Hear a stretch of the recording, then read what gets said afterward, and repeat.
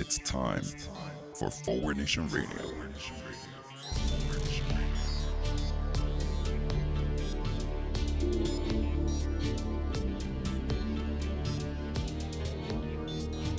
Now here he is, the host of Forward Nation Radio, David Leventhal.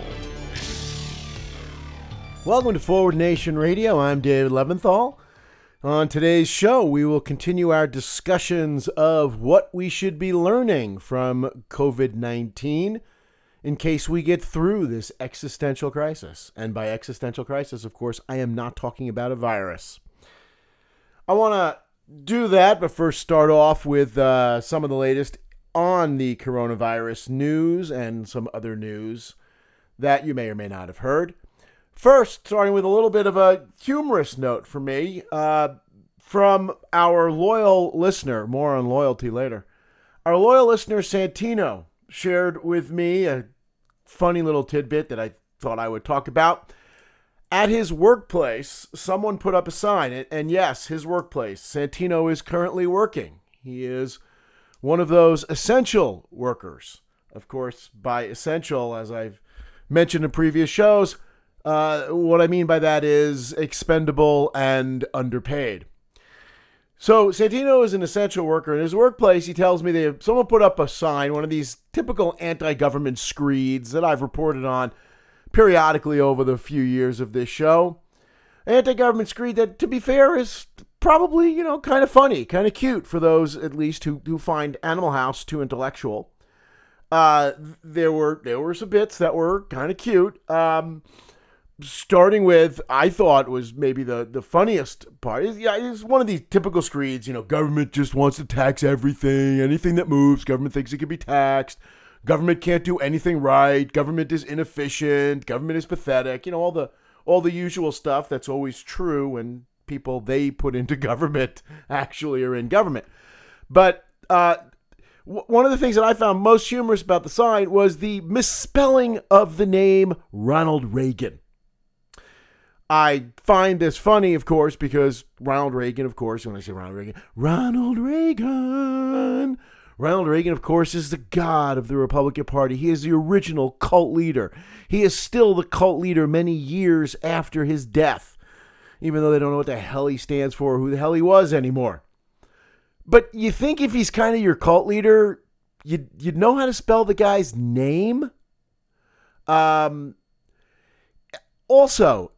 if you are writing a screed about how incompetent government is and how it can't do anything right, maybe you should at least spell your fucking cult leader right.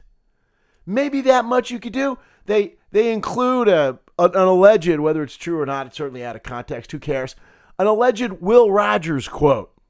I'm sure they really are familiar with Will Rogers, of course. In that quote, they misuse an apostrophe.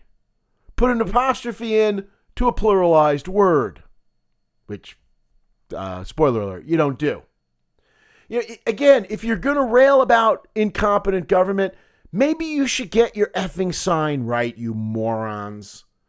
This just reminded me, I had a good chuckle about this, and Santino and I laughed about this a little bit because I think it reminded him as well. I've spoken on this show many months back about how someone had vandalized my private property at my work office. I had put up an article about the founding of Forward Nation Radio, and someone destroyed that property to put up a notice which talked about, among other things, a notice that was attacking socialists. And among the attacks on socialists was that we don't respect private property. I just found this just too perfect, just like this sign with Santino, just too perfect a statement of the fucking morons that comprise the other side at this point. To destroy private property in order to put up a sign critical of people who destroy private property. Putting up a sign about incompetent government when you are incompetent in the creation of the sign. Anyway, talking about government incompetence in support of Trump, let's talk about the coronavirus. and some of the latest news. As we go to press, so to speak, the current official toll from the CDC of confirmed cases, and remember again that this is a fraction undoubtedly of the total, since we still don't have our testing shit together, or as Trump would put it, we're testing everybody. It's all together. Anyway, current U.S. Instances of the virus are approaching 1.2 million at this point, with more than 68,000 deaths. Sounds pretty bad? Well, the good news, of course, from the week is that relief is finally on the way. Once America can finally turn out enough hypodermic needles that we can all shoot up on bleach, we should be well on our way to getting out of the crisis. Yes, of course, you have already heard that the President of the United States, the leader of the free world, the person in charge of protecting Americans from a deadly global pandemic, has suggested, if you haven't heard this, by the way, let me welcome you to Earth on behalf of Earthlings. But the leader of the free world this week suggested that maybe we should consider injecting disinfectants like bleach and seeing if that works to ward off the crisis.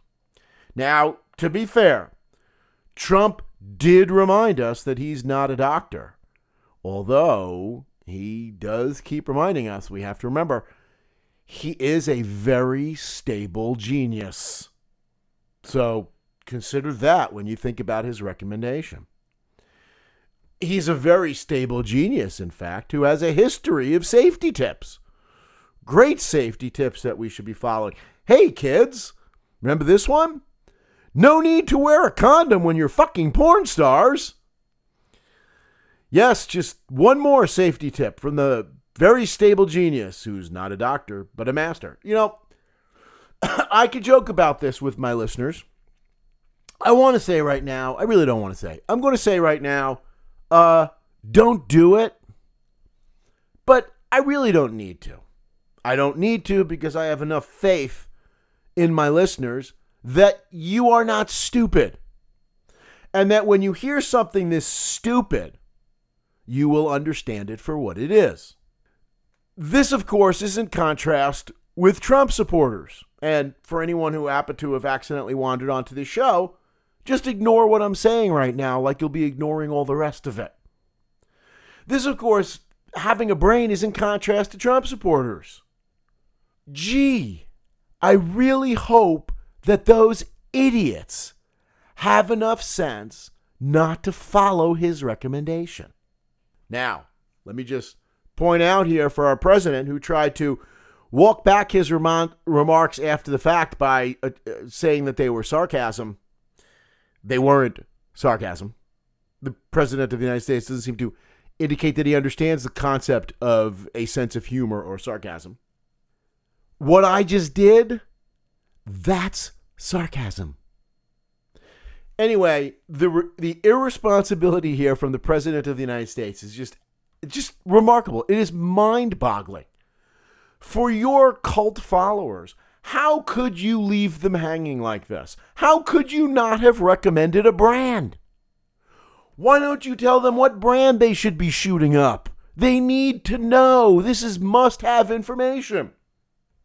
And if you think this is kind of a weird joke, the governor of Maryland already came out days ago, I'm a little behind the curve on this one, and said that he has had hundreds of callers asking for more specifics about what they should be injecting. You know, I want to keep an open mind. I'm famously a liberal, even a socialist. I think a hallmark of liberalism is open-mindedness, full consideration of things in front of us. And I'm going to keep that open mind when I start reading and hearing the inevitable right-wing social media, One American News, Fox News, right-wing establishment, media propaganda mill. When I start hearing their tales of Joe Biden using his private email server to tell our Benghazi embassy officials to inject each other and their kids with Drano. Because, after all, traffic sick kids really don't bring in a whole lot of cash when it comes to trafficking. I want to keep an open mind about these things. Maybe some of these home remedies may be better than we think. I was thinking about this absolute insanity from the President of the United States. Truly continuing to confirm not only that he is, in fact, one of the stupidest human beings on the planet, but also that he has serious mental problems. Kind of like Ronald Reagan when he was the president. But whatever, let's move on. I was reminded of this. I said to my class the other day. Many years ago, a cult leader, kind of like Trump, but a different one, guy by the name of Jim Jones, some of you may be old enough to be familiar with this, who had a cult in Guyana, felt that the authorities were closing in on him and ordered his cult followers to kill themselves by drinking Kool-Aid. I think, well more than 100. I forget the number was that ended up killing themselves. And they did. They ended up killing themselves by drinking poisoned Kool-Aid. As a result, in our lexicon, we have, if you ever hear someone say, boy, they really drank the Kool-Aid, meaning they accepted blindly stupid shit that they were told in order to do stupid shit for themselves. That's where that comes from. Of course, it refers to pretty much the entire Republican Party, which is a current cult, as I've pointed out a whole bunch of times. Well, now maybe we're going to need a new phrase here. Boy, they really injected the bleach on that one. They really shot up the Clorox. It doesn't roll off the tongue quite as easily, but I know that for a while at least, in my own life, when I have an opportunity to use the phrase drink the Kool-Aid, I'm going to say really injected the Clorox. That seems to kind of work there. Injected the Lysol? I don't know. Got to work on that one. Anyway, is it a wonder that the President of the United States continues to be at war with anyone who has facts or a brain? Any wonder that Donald Trump this week has blocked Anthony Fauci from testifying in front of Congress? I assume you've heard this, although this hasn't been quite as well publicized. This is the person that the country actually respects right now when it comes to coronavirus. And Donald Trump has forbidden him from testifying in front of Congress with the very rational fear that he might actually tell the truth when he's there. And Trump cannot have that. Blocking everyone who deals in facts and truth from speaking. That's Donald Trump and Donald Trump's administration. That's the Republican Party, let's face it, for years. That explains why this week Rick Bright was ousted as head of the federal agency seeking a COVID vaccine, because he pressed for the vetting of hydroxychloroquine. How dare he actually think that we should be employing science? Truth? No wonder that Donald Trump continues to be at war with any form of oversight. Thank you, Republican Party, for giving him a pass on this one. Any oversight, including from within our government, from places where there might still be a little oversight left. The latest this week, Christy Grimm, the lead inspector general of Health and Human Services, was fired. This was only the latest of his war on inspector generals. Yes, that's the President of the United States. Not war on poverty, not war on the deep state, war on oversight, war on inspectors general. Because anyone who gets to investigate this fucking moron may ultimately burst the bubble. Speaking of bubble and cult, the GOP-led states are on their way very quickly at this point to reopening. Some have already begun. Some are preparing to reopen very shortly. This, of course, is a win-win for Republicans. It helps Trump, it helps him politically, and it kills poor people and minorities. A win-win. People who might otherwise have the nerve to show up to vote in November.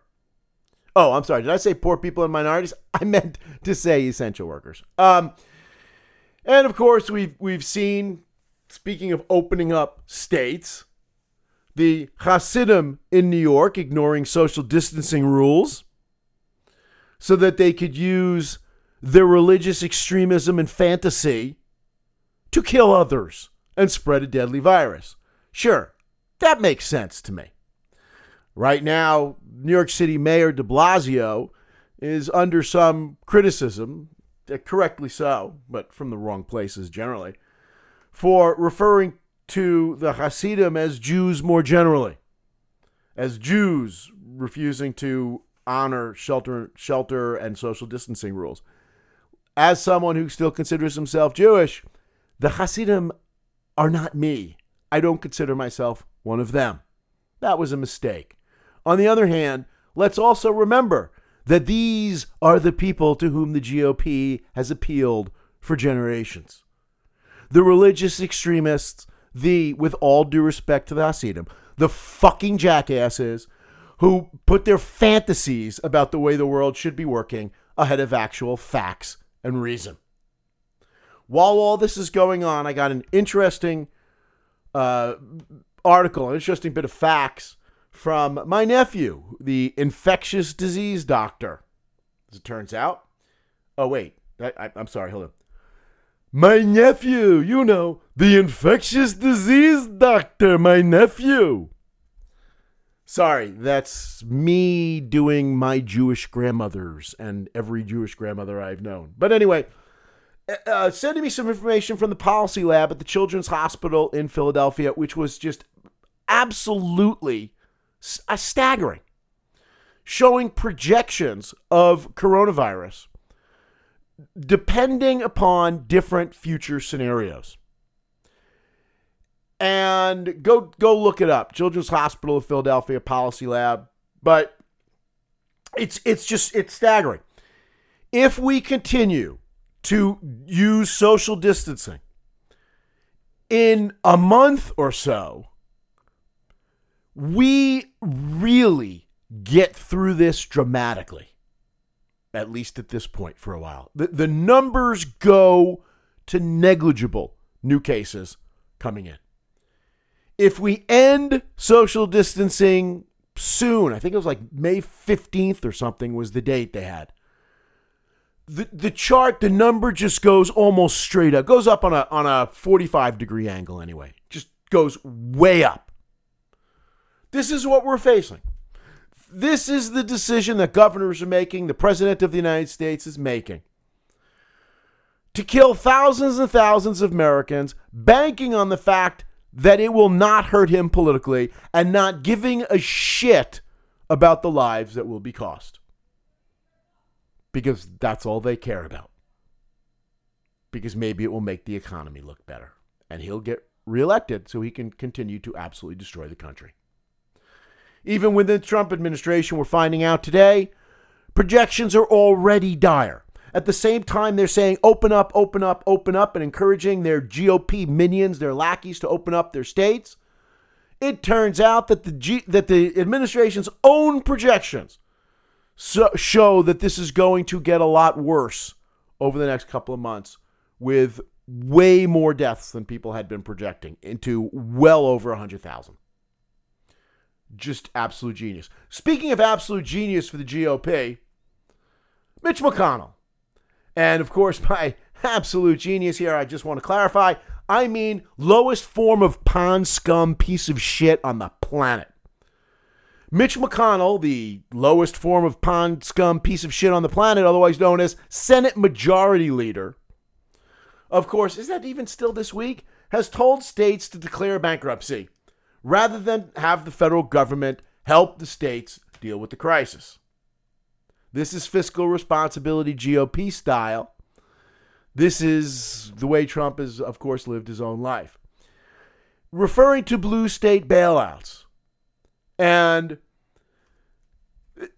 the war that he makes, dividing this country, blue states, going to all their people and blaming it on blue states, because Trump supporters, Republican voters, apparently don't give a shit about people who live in blue states. And that's the war they make. We will, of course, continue to read in the media about how our political parties are becoming more partisan. We are becoming more divided as a nation. That usual false equivalence, shortcut bullshit. okay, without acknowledging that the same fucks who started the Civil War are still fighting it against reasonable people who belong to a political party or support a political party that, let's be clear, just nominated Joe Biden, not Bernie Sanders, not Elizabeth Warren. Nominated Joe Biden, the centrist. Just remember that when the media talks about how partisan we are and how divided. We have one lunatic, criminal political party. Just a reminder. But when Mitch McConnell does this and talks about blue state takers, it reminds me, and I have shared this on the show, when Newt Gingrich, talking about low-life pieces of pond scum, when Newt Gingrich was the Speaker of the House of Representatives, it's funny how the lowest shit always manages to rise to leadership positions in the Republican Party. But when Newt Gingrich was the Speaker of the House of Representatives, Newt Gingrich very famously talked about New York City and its ilk being a bunch of takers. All they want is more and more and more. All they want is handouts from the government. He said to the kind of jackasses who listen to anything he says. But Newt Gingrich picked on New York City and New York State as a bunch of takers. The irony was that New York City is the number one net giver in the entire country. We give more back to the government in relation to what we get back from the government than any place else in the country. Where was it when Newt Gingrich made his statement that the biggest takers in America resided? You can't make this stuff up. They resided in Newt Gingrich's congressional district, which was number one in America for taking more in from the federal government than it gave back. This is what it means to live in a GOP universe of absolute bullshit spewed to morons. To be fair to Mitch McConnell, his state isn't number one takers. They're huge takers. They exist because of New York and California and the blue states. These scumbags exist because of us. Secession now, we should leave. Keep arguing that. But anyway, they're not number one. And New York State, by the way, is not number one. It's only number two now, getting back 90 cents for every dollar that it contributes to the federal government. Slightly behind blue state Connecticut. This is moral hazard GOP style, by the way. Moral hazard is a big thing for the Republican Party. It's been a long time. That's why they say we shouldn't be giving unemployment insurance to people who don't have jobs. We shouldn't be giving food aid to children whose parents don't have any money, because it's moral hazard. It leads to irresponsible behavior. That, of course, not a concern when it talks about bailing out big corporations, which we're still currently doing. It doesn't refer to the CARES Act, the $500 billion that's going to aid large industries to address the fact that rather than preparing for the future, they have been looting their industries, they've been looting their companies for a decade more and giving themselves huge bonuses, not preparing for the future. That kind of moral hazard they don't worry about. Moral hazard is something that's only for poor people. It's never for rich people. It's only for poor people. We don't worry about rich people getting into bad habits. Why? Look at the Trump family. What upstanding human beings. We don't have to worry about rich people ever, not becoming productive citizens. We learned more about the CARES Act. $90 billion in additional tax breaks for pass-through businesses that primarily includes hedge fund scum and real estate scum. Sound familiar? Republican Party donors and Republican Party presidents are giving themselves all this money. Gee, I wonder why Trump's been firing inspector generals. The $350 million for small businesses, the GOP is already diverting to large businesses. The Democrats argued this. You might recall, loyal listeners, when the CARES Act was first being debated and the Democrats were fighting with Republicans to actually let there be oversight and not let the Republicans just use it to buy the 2020 election and enrich themselves. I told you that that's exactly what they were going to do. I'm not a genius. I'm not Nostradamus. It's just what they always do. And it's what they're doing now. Before we move on, I asked last time who has killed more Americans than Trump, and to pass this around, and I'd love your feedback on this. Who has killed more Americans than Trump? I just have to add a qualification to this. It can't be corporations or really someone running a major corporation. They just have it too easy. I mean, obviously, any of the heads of cigarette companies, oil companies, I mean, they're just such evil scum or just such awful scum that it's cheating if you use them. So we ruled out generals last time. I want to rule out corporate CEOs as far as who killed the most people. I know we're kind of really loading the deck here in favor of Trump. Anyway, trying to emerge better than when we went in. Trying to learn something from the coronavirus, that if this country has an election later this year, if the Republicans don't get to steal the election later this year, and if somehow we have a government again, what should we be learning from the coronavirus? Talked about a couple things so far. I want to continue on that. Let's start with the low-hanging fruit at this point. One of the things, of course, we should be looking at is freedom. Freedom is not just another word for nothing left to lose, although at this point, it really kind of is. I actually have a bit of a gravelly voice, so maybe I should have tried to do Janis Joplin there, but I will spare you that. But I've argued for a long time that freedom is the most misused word in the English language, right up there with socialism and liberal. It is the most misused word in the English language. People always talk to you about freedom. I tell my students, so I'm telling you, when someone starts talking to you about your freedom, grab your wallet before they do, because they're looking for it. They're looking for something. They are ripping you off. They're going to abuse you somehow. When people use freedom to refer to them and against other people, it always seems to be about hurting people. Being able to hurt people. My freedom to blow cigarette smoke in your face. My freedom to spill oil all over the frickin' place. My freedom to drive around in a vehicle that puts your family at risk. My freedom to go and ignore social distancing rules so I can spread the virus where people much better than me can get sick and die. This is the calling card for the people who are flouting social distancing rules right now.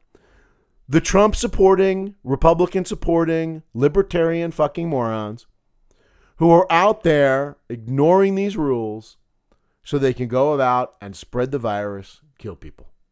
More directly than it usually happens when people start using freedom. Usually it takes a little while before the pollution actually destroys your family's health and their lives. This is kind of more direct. It is a reminder here that people use freedom all the time. It sounds like such a wonderful, ennobling word. But in fact, the way it's used in our society, freedom is basically the antonym of responsibility. It is the opposite of responsibility. I defined antonym for any Trump supporters who might have wandered into the show. Freedom is the opposite of responsibility. 90+% of the time somebody talks to you about freedom, what they're talking about is an utter and complete lack of personal responsibility. That leads us to talk about another issue we should be learning something about with this crisis, the issue of loyalty, the issue of patriotism, in fact, which is a flip side of the same coin, the issue of loyalty. The issue of freedom, in fact, is all about the kind of the opposite of loyalty and patriotism. That's why it's ironic that the same people who wrap themselves in the flag of freedom also wrap themselves in the flags of loyalty and patriotism. Freedom, again, is the antithesis of loyalty and patriotism. Again, for any Trump support, that's the opposite. It is just remarkable that people will talk about both from both sides of their mouths. Loyalty and patriotism should be about the opposite of greed and selfishness. Something else, ironically, the people who tell us about loyalty and patriotism also speak up about at length. The Ayn Rand supporters, for instance. But loyalty and patriotism should be the opposite of greed and selfishness. It should be selflessness. It should be making sacrifices for a greater cause, giving up freedom for a greater cause. I've talked on this show at length about how the term loyalty has absolutely no place in the business world. Well, absolutely may be too strong. There are always counterexamples, and there are some even now, small businesses run by actual human beings that run against the grain. But the bottom line is, in a business economy where businesses are supposed to care about nothing but themselves, there's no room for loyalty.